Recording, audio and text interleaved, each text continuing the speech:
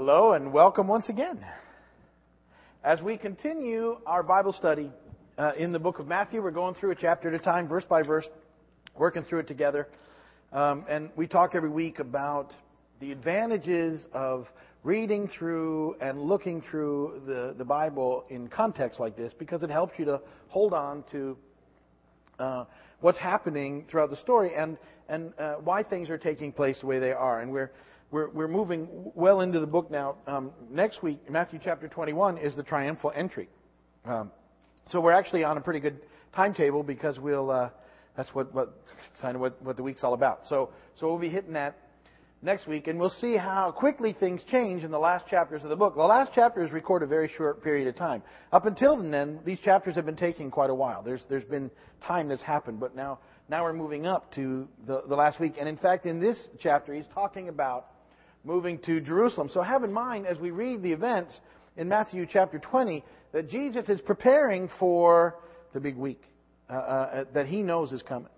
And we know all of the events of that week and how quickly things change from the triumphal entry to the crucifixion. And so all this is already going on as Jesus is moving through this particular chapter. Now, we have looked at, in the scope of things, we've looked at the birth of Jesus and all of the events that surrounded that and all the prophecies being fulfilled. And we took and looked into how he escaped and his parents took him away and then brought him back, and all according to prophecy. And then we've seen the baptism of Jesus and how amazing that was. We saw the temptation that he went through by the evil one, how coming through that and being filled with the Spirit, and then the temptation that happened, and then off he goes as he comes back, ready to go into his ministry. The Sermon on the Mount takes place in Matthew 5 through 7, where Jesus basically undoes the last couple hundred years of Pharisaical teaching that's taken place that has made it basically impossible to have relationship with God. And he did that by saying, "You have heard it said, but I say to you," which has made him very unpopular with the Pharisees, who from pretty much that point in time have been trying to figure out how to kill him. And yet at the same time, all these miracles are happening, and they know they're happening, and the crowd knows they're happening, and wherever Jesus goes, these huge crowds follow.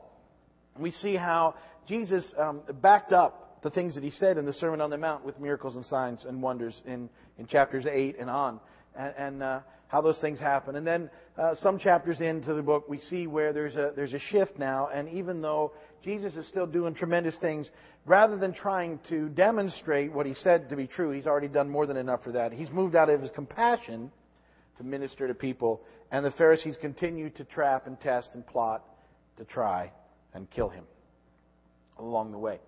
Now, last week we talked about Matthew chapter 19, and I said that in Matthew chapter 19, the discussion is all about the greatest. Who's the greatest? What does it mean to be great? What does it look like to be great?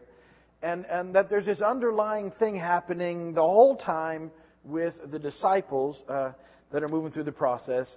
And last week we talked about the two things that Jesus challenged, which was sometimes people think that the way to greatness is through the law. We looked at that. And the other way is through being good. That these are the things that you do.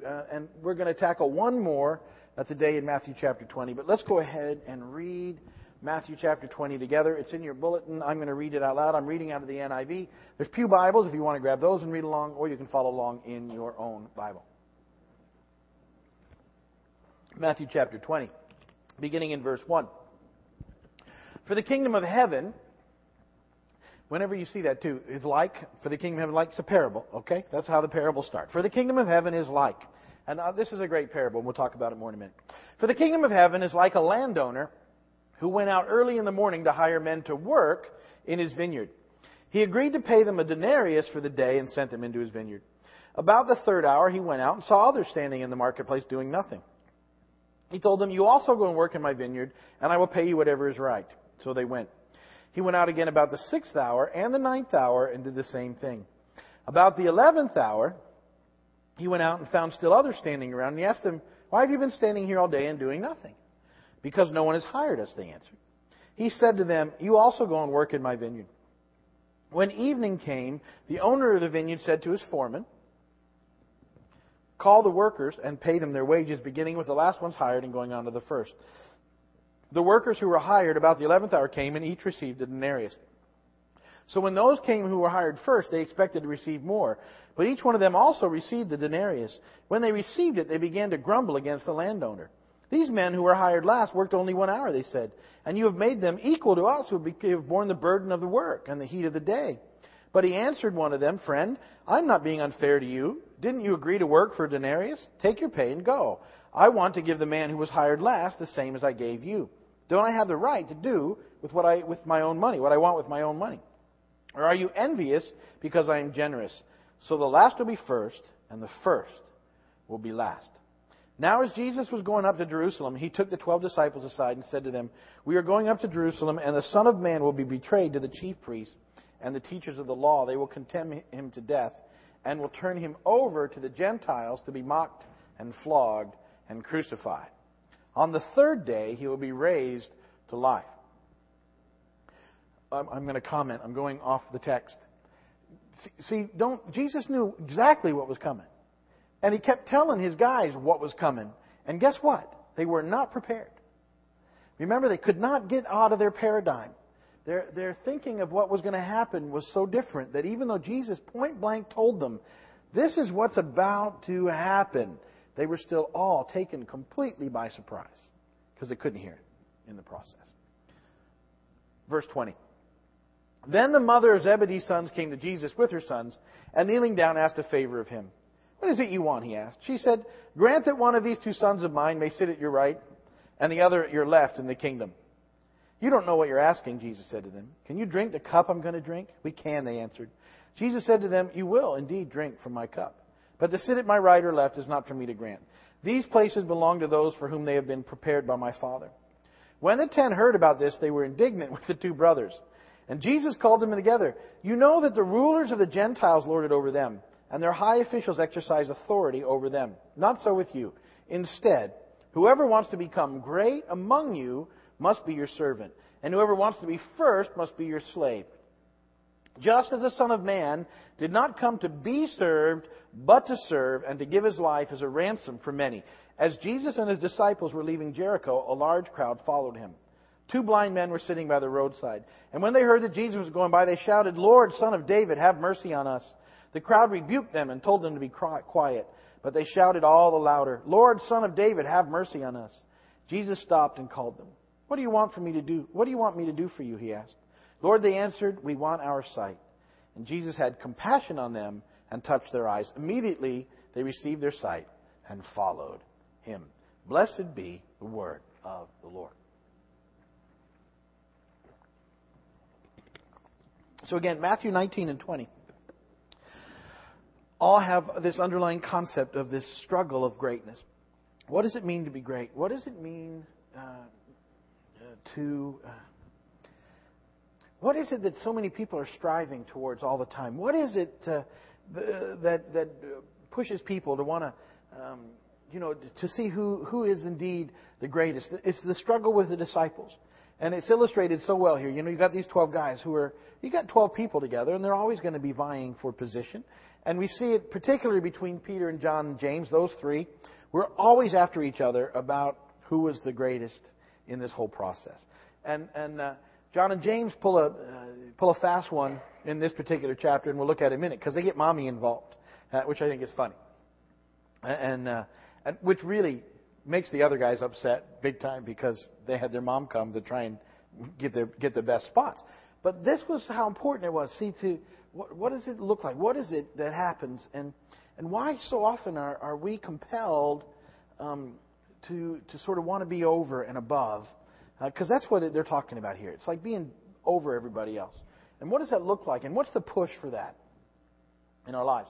And how desperate some people get to make that happen in their lives, and to what lengths they might go to sort of, in fact, really not caring about anybody else to get what they think they want and where they need to be. And it still happens today all the time. We see this push and this drive constantly for more and for position and power and authority.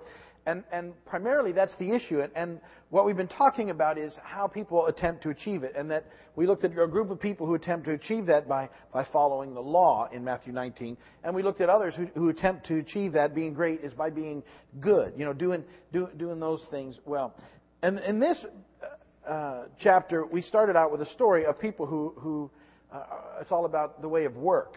That if you work hard enough, then that ought to be what entitles you to being above everybody else. See, it's another approach, and that's what the parable in the first verses is all about.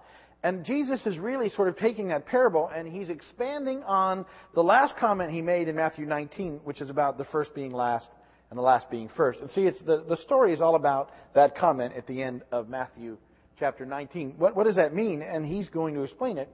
And he does it with this verse. And so Jesus pictures this landowner who went out early in the morning and he hired men to work in the harvest. And then he went out later and he hired some more and said, come in. And he went out some more and he brought them in all through the day. And they all came. And the last group that he brought in only worked for an hour. And then he paid them first. And he paid them a denarius, is what he's promised the guys who worked in the first place. Now here's what's funny, because if you were like most of us, I think the first time I read it, it didn't seem fair, did it? That somebody that worked an hour got the same as somebody that worked all day. That doesn't seem fair, right? Well, that's not right. And so the guys who had been hired to work for a denarius, they were upset. Well, why did those people get paid the same as us? We've done all the hard work. We've made this happen. We've done it all. And the picture is, it's not about none of us. Because we can all do this. We can all get the idea that because we've been doing it for a long time, we should have a greater reward than somebody else. And see, that's a bad situation in the kingdom. And it causes a lot of problems. Like the workers in Jesus' parable, we've all been invited to serve in God's kingdom. See, this is the story. What's important is our response to the King when He calls us to our individual tasks. And greatness isn't measured by how long or how hard we work to try and gain a reward. It's all measured by response, see? It's not about... This is where we get messed up. And so the people that... So the thing is, that flies contrary to everything because we're used to an entirely different situation. Understand how hard this stuff was for the disciples to grasp. Because they would look at a story like that and they'd be like, that doesn't make any sense at all. But he's trying to chip this away from them. And we have to do the same thing because we're all messed up by this stuff. We have trouble with understanding power, position, and authority because of the fact that we look at it in a very secular way. And Jesus was trying to break all that. And He said, look, and the kingdom of God is nothing like that. And the first will be last and the last will be first. And the greatest among you will be a servant among you. And the guys couldn't get it, right? Because they're still arguing for position and power. So He tells them this story, and then he takes them, right after the story, He takes His 12 guys aside, and He's talking to them, and He's telling them again about His death. He said, look, we're on our way to Jerusalem. And here's what's going to happen when we get there. I'm going to be betrayed and flogged and mocked and handed over to the Gentiles, and I'm going to be crucified. I'm going to die. Don't worry, I'm going to rise again on the third day. They're still thinking about who's the greatest. They kind of have heard Jesus say that a few times now, and they're like, and it's not their issue. They're like, well, we're just trying to figure out who gets the best seats in the new kingdom. And he just looks at them, and he continues to tell them to prepare them so they'll get the process. But I think it's so important that he makes that point now because in the very next thing that happens, James and John's mom shows up. And they've asked her to come. And, they've gone and said, look, we're in this struggle primarily with Peter, but we want to have the best two spots. And Jesus isn't listening to us. And every time we try and talk to Him about it, He just talks about dying. And we think maybe you can break through because you're our mom and you can talk a little sense to Him and see if you can get those best spots. So the mom shows up and comes before Jesus. And the sons are with her. They're around. They're in earshot at least because Jesus turns and looks at them after the mom asks the question. And those two seats represent power and honor, see? And she's sort of in there politicking for her sons. And Jesus says to them, look, you don't know what you're asking. Can you drink from the cup I'm about to drink? He's telling them about what's coming up. He's saying, I keep telling you what's going to happen. Do you think you can do that? Oh, sure we can. He said, well, you're going to, but it's not going to be the way you expect. But it's not for me to give out those seats. Only God can do that. But the power, see, they're yearning for power and position. That's this whole thing of greatness. And it's still the struggle most people face today. It's all about power, and it's about position, and it's about control. And these things impact all of our lives. And it impacts the kingdom and the things that take place in the kingdom and in the church. So the other 10 disciples hear about it, and they're really upset. And Jesus takes this to perhaps teach the most important thing about spiritual leadership that He'll ever teach, and the best part of it recorded in the New Testament, certainly found in these verses in verses 25 through 28. I want to read it to you again. He says, you know that the rulers of the Gentiles lord it over them, and their high officials exercise authority over them. Not so with you. Instead, whoever wants to be great among you must be your servant, and whoever wants to be first must be your slave, just as the Son of Man did not come to be served, but to serve and to give His life as a ransom for many. See, it's this whole different picture between what we normally think of as leadership in a secular way. That's why I use the Gentiles. And as what servant leadership looks like.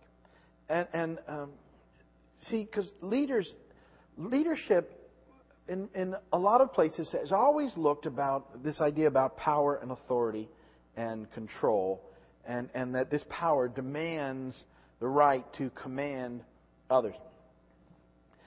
And think about how it impacts us. Now, when we talk about leaders, when we think about our leaders in our culture today, it's sort of like the TV cameras focus in on the great seal of the President of the United States. And everything gets quiet, and the band in the background plays Hail to the Chief, and the announcer's voice comes in and says, ladies and gentlemen, the President of the United States. And we feel that is what presents true leadership and greatness. And it's what being a leader is all about. But what Jesus is saying is that He would direct our attention to someone standing off camera in overalls and with working tools of trade on His side. And He would be the leader in the process. But understand our definitions and where we're getting them from and what they happen. And so we have this concept of leadership that causes leaders to separate themselves from people and to be held in a different sort of realm. And out of that, they get power. They assume their power to tell others what to do. And they say it, and it happens. They go and do it. But see, in that circumstance, leaders are elevated to position. Look, that's what the disciples are looking for. They want that position. People, that's what we think we want. We want this position up here. Well, Jesus says the kingdom is nothing like that. And rather than creating a relational distance, which is what happens in that format, in the secular format, in the kingdom, we want to develop a relational closeness so that the leaders aren't different and separate from the people. It's never intended to be that way. And that the way that we become leaders in the kingdom, the way that all of us lead in the kingdom, is by serving. How do you become a servant leader in the kingdom? You serve. Yeah, you just do it. And you do it with people. And you show people and they do it. And that's the process. That was the process of Jesus. He never allowed Himself to be thrust into the position they wanted to thrust Him into. They wanted to make Him a political leader, a secular leader, and He refused. He continued to serve them. He said, I didn't come to be served, but to serve. And this is the hardest thing, I think, that we have to grasp in this whole concept. Because even in the church, there's often struggles for power and position. And when I say the church, it doesn't just mean this little group. I mean the church, all right? The whole church. You see about it all the time. You see where all these struggles happen. You see all these dynamics in place. And everybody's struggling for position and power. When in fact, That shouldn't be a case in the church, because the biggest place to get is the servant. It should never be about status. And yet the whole thing's become about status. And unfortunately, we sometimes elevate people in the church and we give them status, and then other people start wanting status too. And so now it becomes, this position looks like, one of the better positions, and that's what we all have to ascribe to. And it's never supposed to be that way. We're just supposed to do, like when Jesus said, He invited people to come in that parable, right? The vineyard owner just said, "Come in and work, and I'll pay you." And they just responded and went to work. And He kept bringing more people in, and everybody just did what they were supposed to do. And they were all the same. See, the part of that story was, it's just about responding to Jesus and doing what you're supposed to do. You don't work your way into greatness. You just do what you're supposed to do. And everybody else does what they're supposed to do. And that's the process. And there's in the kingdom. It just doesn't happen. And so we have to sort of, begin to understand that. Because a lot of struggles in the church happen for people fighting and wrestling for power that should never take place. Because it shouldn't be vested that way in the church. The leaders in the church are supposed to serve. That's what makes them leaders. And the reason it becomes an issue, though, is because our models are secular. That leaders look like they're above everybody else.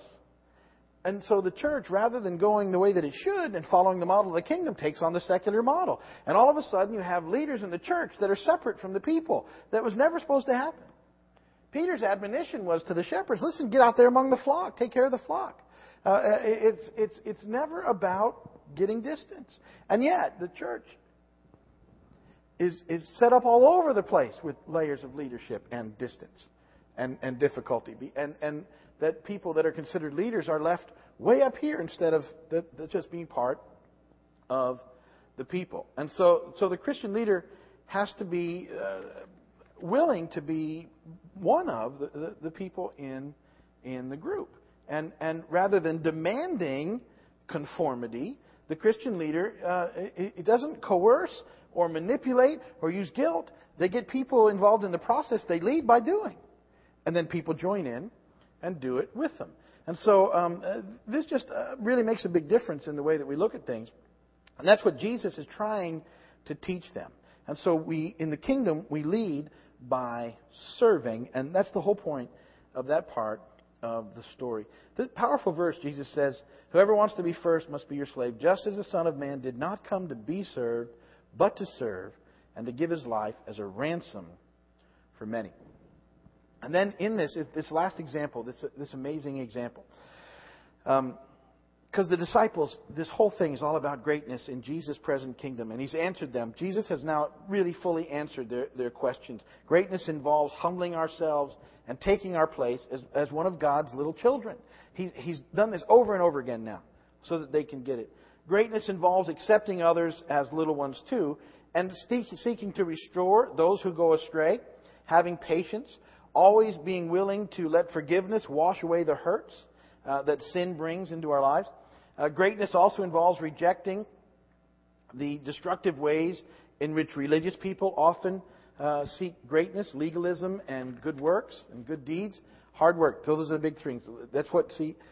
Those are the big three of the religious traps. Legalism, good deeds, and hard work. Often people think that's what's set them up. I'm okay because I follow the rules, and I'm a good person, and I work real hard at it. It's not kingdom. It's secular. It's a wrong thinking. And in Jesus' prescription, it's you lead by serving. You just do it.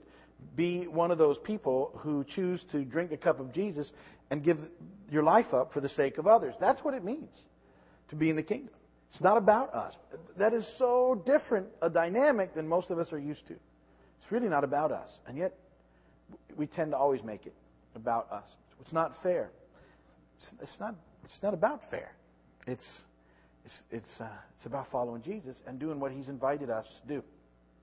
And so this last incident, here's what's happening. There's these two blind guys on the side of the road. And Jesus and His entourage are walking down the street.